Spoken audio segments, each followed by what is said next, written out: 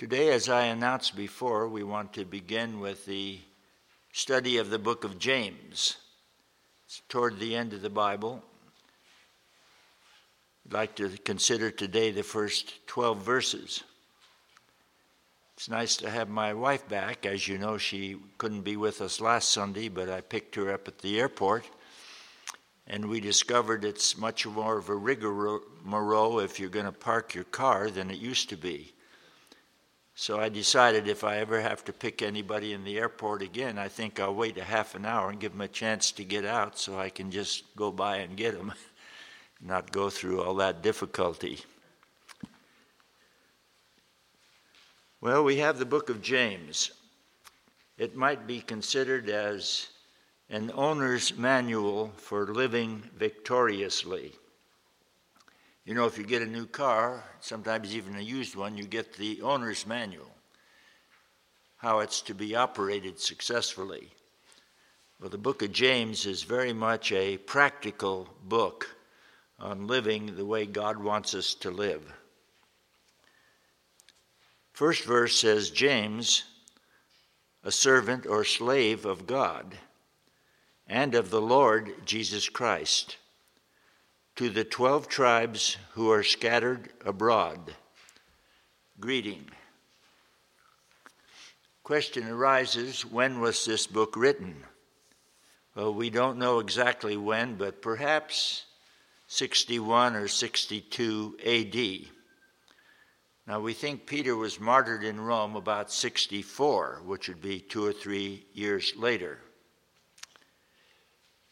And who was James? Was he the Apostle James? Well, you remember in the book of Acts chapter 12, Herod had him executed. So this was quite early. We don't think that it was the Apostle James. We do think it was the half-brother of Jesus. One of his half-brothers was named James. And you remember originally, too, the brothers and the sisters really didn't believe in him. But this James, and perhaps all of them eventually did trust in him. So we don't think he was the Apostle James, but we think he was the half-brother, one of the siblings of Jesus. Now, one of the reasons we think that is because James, in Acts chapter 15, appeared to be the leader of the Jerusalem church. And he kind of gave the closing speech and seemed to be in charge of things. And I understand the language that is used there by James in Acts chapter 15 very much corresponds to the language used in the book of James. And so that's strong evidence that it was the Lord's half-brother, and this is generally accepted by the scholars, that it was the half-brother of the Lord Jesus, this particular James. Now notice, first of all, he says, James, a slave of God. The word slave is really denigrated these days. We look upon slavery as a very horrible thing, and there's something to be said for that, of course. But back in the Roman times, they had slaves, and often they were Greek slaves to Roman people and others. And it wasn't looked down upon like it is today in our country. But he identifies himself as a slave of Jesus, a servant of the Lord and of God. Can we identify with that? Are we too slaves, servants of Jesus and of God? You remember in Mark 10, 44 and 45, how Jesus said he came not to be served, but to serve, and to give his life a ransom for many. Jesus was a slave of the Lord's will, and thus he had true freedom. Real freedom comes in being a servant, a slave of God Almighty.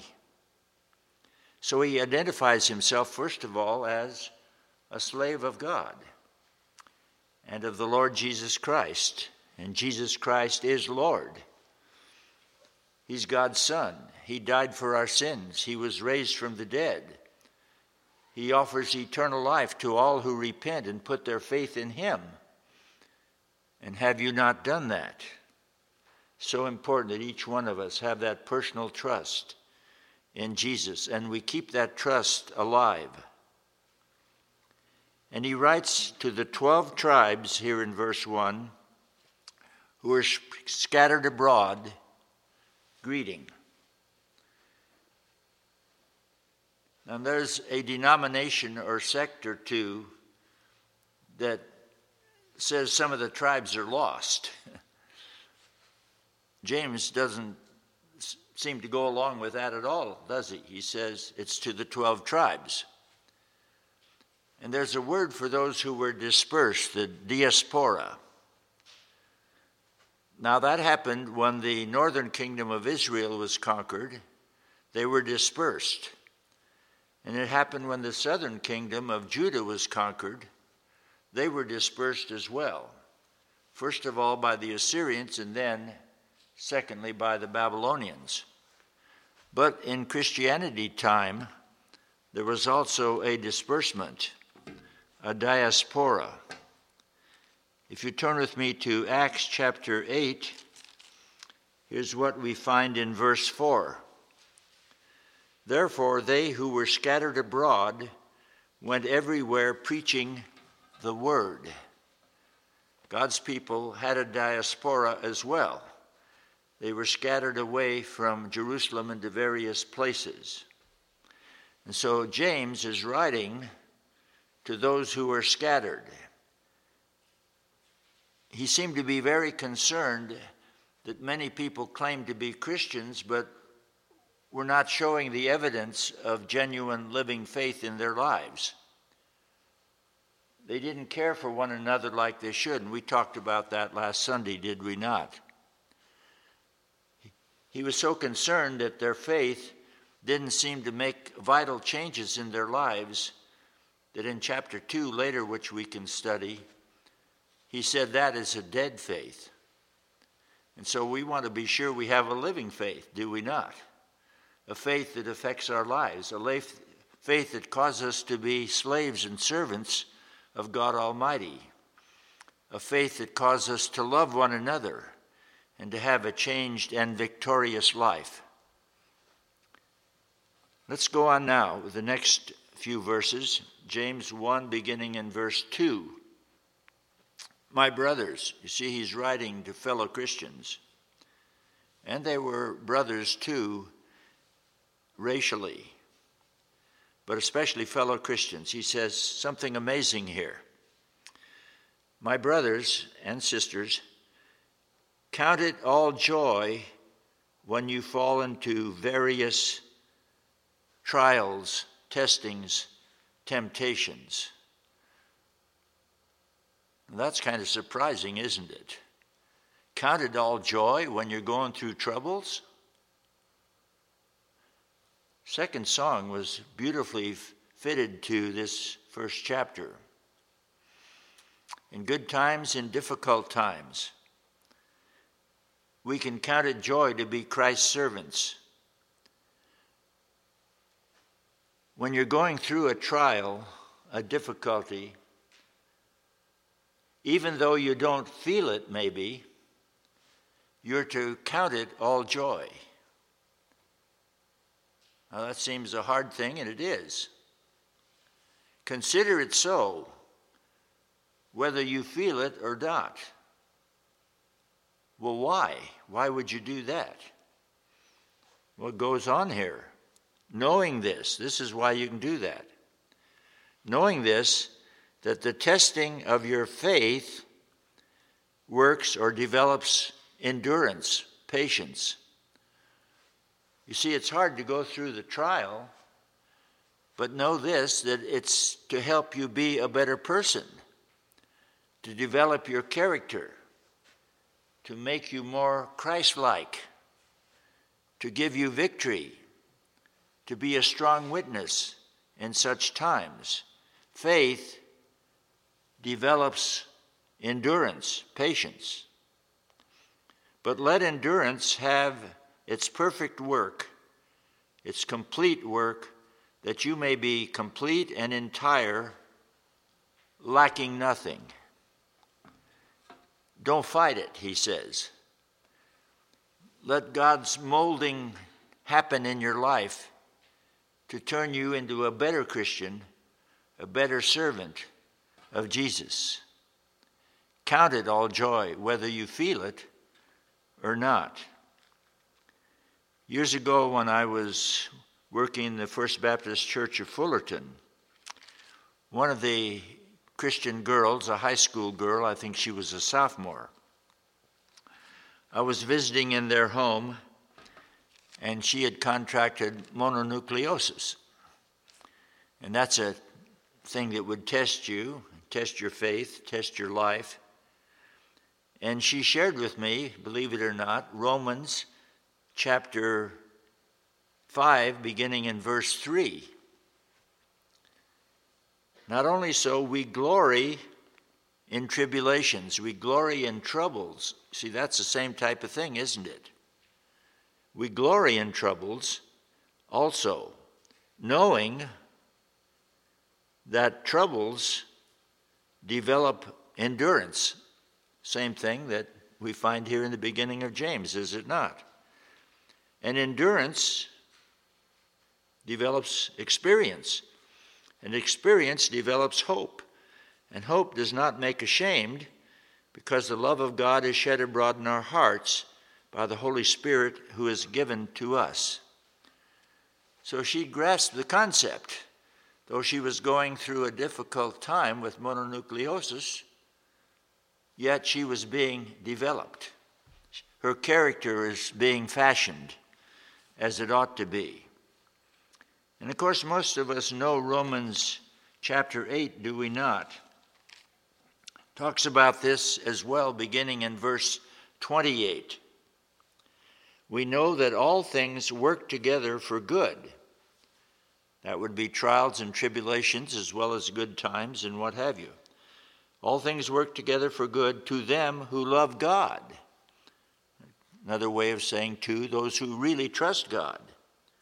To them who are the called according to his purpose.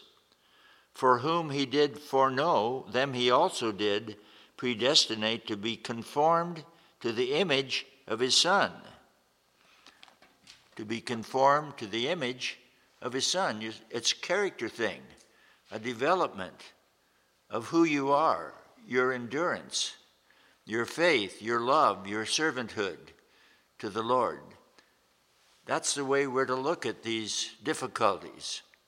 Hard to do, but count it all joy and know God is doing his work.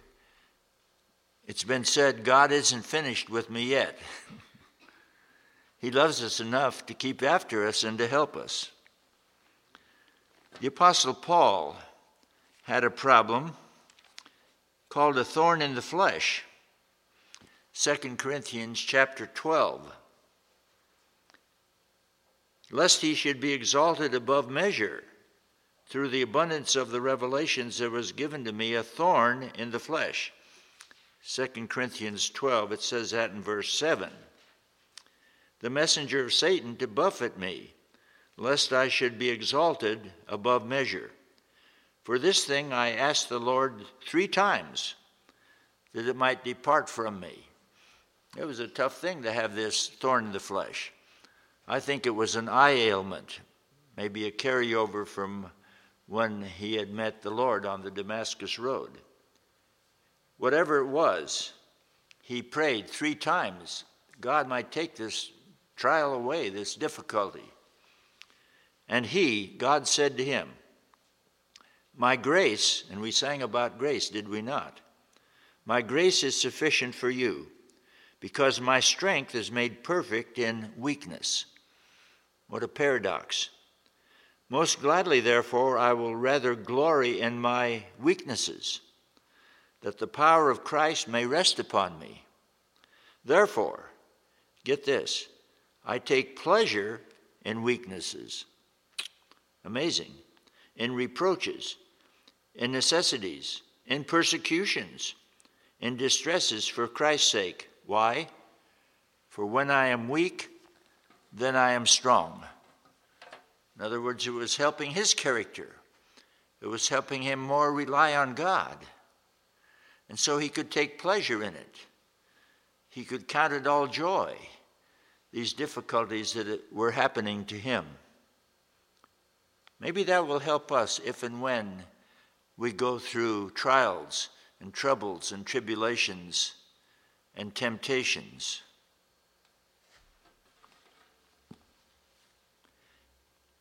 Now let's go on a little bit here and realize that God really evidently does not allow to be put upon more than we can deal with.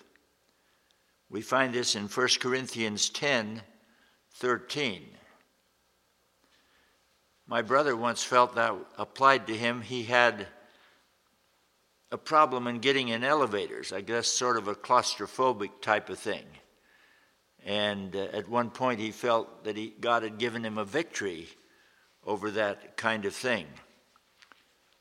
One of the greatest examples in the Bible of someone going through testing and trials and troubles and really great difficulties, who would you say he was? Besides Jesus, of course, he went through the worst, but who else was a great example of difficulties and problems and testings? Who would you say? How about Job? You see, they didn't know. He didn't know what was happening behind the scenes. He just knew what had happened to him and his family, and it was horrible. But he never really would curse God like his wife told him to. He'd argue with God, but he wouldn't turn against God. Finally, God revealed himself, God. He didn't necessarily have to know even then what had happened and why it had happened, that is. But he came out of the test quite beautifully, not perfectly, but quite well. Job, a great example of suffering and learning endurance. And what happened to Job afterwards? You remember? God greatly blessed him. As far as physical possessions, he gave him double what he had before. And he restored his children by the very same wife that had told him to curse God and die. That's an interesting situation. But we find then that Job was greatly blessed in the end. And as we may go through trials, we can count it all joy. We can realize that the ultimate will be good for us. And through it, we may honor and glorify God. Faith develops patience. Now back to James chapter 1, picking up at verse 5. If any of you lack wisdom, let him ask from God, who gives to all men liberally and does not scold, and it shall be given him. But let him ask in faith, nothing wavering. For he who wavers is like a wave of the sea, driven by the wind and tossed about. Because let not that man think that he shall receive anything from the Lord. A double-minded man is unstable in all his ways. Our hearts are to be undivided in faith and loyalty. See Psalm 86, verse 11. We're to have a faith that is solid and sure in God. Now we learn in Proverbs that wisdom, for which we could pray, is a very valuable commodity. It says it's more precious than rubies. Proverbs 8:11. Something we really need. How to put things together. The wisdom of knowing how to live our lives. The wisdom of knowing how to deal in certain situations, including trials and troubles. It's interesting that this is put where it is in God's Word in the context, because it's before trials and troubles. It talks about beginning in verse 12, and even back in verses 9 through 11 somewhat, and certainly here earlier in verses 2 through 4. We need wisdom in all these situations, whether we're going through good times or bad times. And you remember how the Apostle Paul could say, basically, that he had victory whether it was good or whether it was bad. In the book of Philippians, he could do all things through Christ who gave him strength. In addition to praying for wisdom, which is so valuable, which we all need, we can also pray for faith. That's so important. Luke 17, a beautiful situation. The apostles asked Jesus to increase their faith, and he gave them an illustration, the beginning of that chapter. Kind of a story. Someone who was serving his Lord as a servant. And when the servant got in the evening after working in the field, the master didn't say, okay, rest and take it easy. He said, fix my supper, take care of things. So the guy had to do that. Jesus says, does the master then thank him for doing all this? And afterward, finally, he could eat? No, he doesn't even thank him. Now, we would think it'd be a nice thing to thank somebody for something like that, but point is, he said, it's my duty to do it. And so, we don't take credit to ourselves. We give all the glory and honor to God. And it goes on then in verse 9. Let the brother of low degree rejoice in that he is exalted, the lowly person that he's lifted up. But the rich in that he is made poor or low. Well, that'd be a hard thing to do, because as the flower of the grass he shall pass away. Psalm 39, verse 5 says, a person, even in his strength, is like a flower. He's fading, he's passing. For the sun is no sooner risen with a burning heat, but it withers the grass, and the flower thereof falls away, and the grace of the fashion of it perishes. Also, so shall the rich man fade away in his ways. The rich person needs to realize, hey, this isn't permanent. It's just a temporary thing. If not taken away somehow in this life, got to leave it all behind when we leave this life and go into the afterlife, do we not? Yesterday I had a graveside, a lady that and her husband and a daughter-in-law.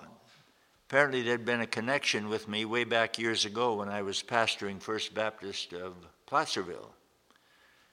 And she was 81 and had a problem with COPD, and she passed on. We're all like that, are we not? We're only here for a little while. Isn't it wisdom then to live for the things that count and that last forever and ever? The things of the Lord. The end of the resurrection chapter, 1 Corinthians 15:58, tells us, therefore, my beloved brethren, that we're to be abounding in the work of the Lord. You see, it lasts. It counts. A little poem says something like that. Just one life, 'twill soon be past. Only what's done for Christ will last. Back to James 1, 9 through 11. So it talks about the poor, it talks about the rich. Now, what is a rich person? I suspect, when viewed from the lens of some very poor people in certain parts of the world, in Africa and India and what have you, we all, every one of us, would be considered rich. Some of them have really no dwelling place even, maybe some cardboard shacks or something. Some living at a dump and try to eke out a living from what other people throw away. To many people of the world, we, every one of us, are considered rich. We may not consider ourselves that way, but when you come right down to it, we're enormously blessed, not only spiritually, but even physically, with all the things that we have.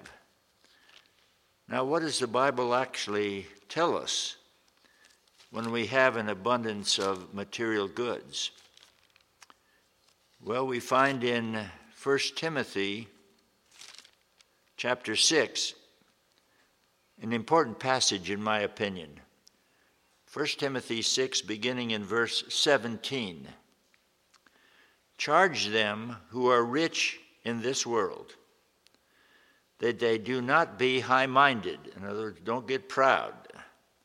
Don't think you're so much better than somebody else, as it were, such as those people in other places that live in cardboard shacks. Nor depend on uncertain riches. What we have is all uncertain, can be taken away. You've heard about the great crash in 1929. We've had some other recessions and crashes too, but that seemed to have been the worst. How that some people had even borrowed ahead to buy stocks, and when it all crashed, some of them lost everything, and some of the rich ones even, I understand, committed suicide. It was such a horrible thing.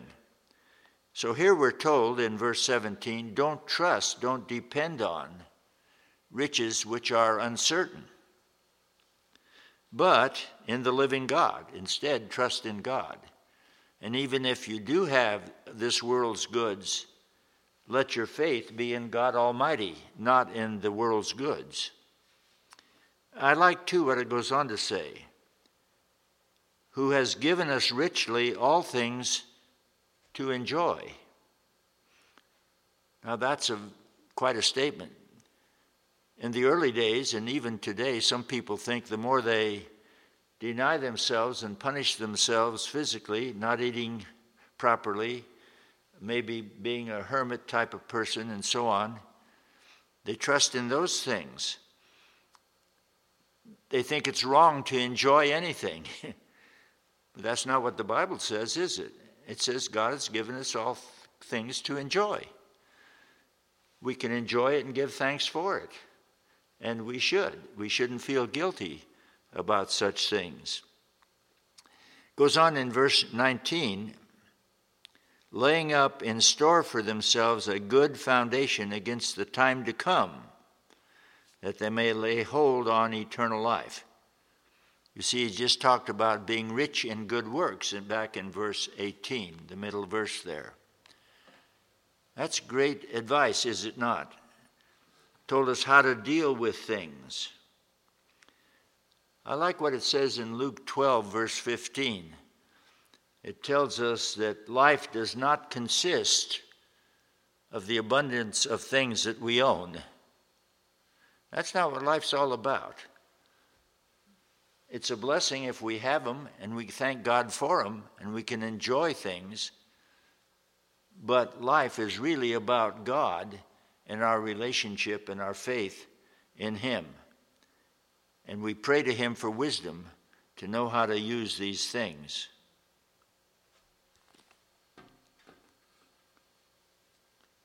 James 2:5, also later we can study about those who are poor, and they can be rich in faith. Now let's go to the last verse here, James 1:12. Blessed is the man who endures temptation. trials, troubles, tribulation, what have you. Because when he is tested, he shall receive the crown of life, which the Lord has promised to them who love him. That's a beautiful expression and promise, isn't it? The crown of life. Imagine Jesus giving you, as it were, the crown of life. That involves eternal life. That involves a relationship with him. And people say that they love the Lord. And Jesus tells us in John 14 that if we love him, we're going to be serving him. We're going to be keeping his commands. And that crown of life is a great thing to think about, a great victory that's promised. And so we need to win out over trials and troubles and temptations. There are difficulties, and then there are the kind that we can really call temptation, that is an attraction toward moral evil, doing something that's really wrong. And later the passage, which we want to pick up with next Sunday, begins dealing with that issue. Issues that are moral and wrong and that spring from within our fallen nature. But what happens when we go through that kind of temptation and other trials and troubles in our lives? I close with an illustration. Years ago, before the development of airplanes as they have become today, there was an aviator named Page, and he had landed in Arabia and taken off in one of these older planes. And when he was way up in the sky, he heard a rat gnawing on something. Well, that was very frightening. He realized this could be a very dangerous situation. Well, what to do? He had some wisdom here. He had heard that rats cannot survive at high altitudes. So what he did is he took his plane higher and higher and higher. In fact, he went so high that he began to find difficulty in his own breathing. And then eventually he came down and landed, and he found a dead rat. That's a beautiful illustration. Rise higher in fighting temptation, higher to God.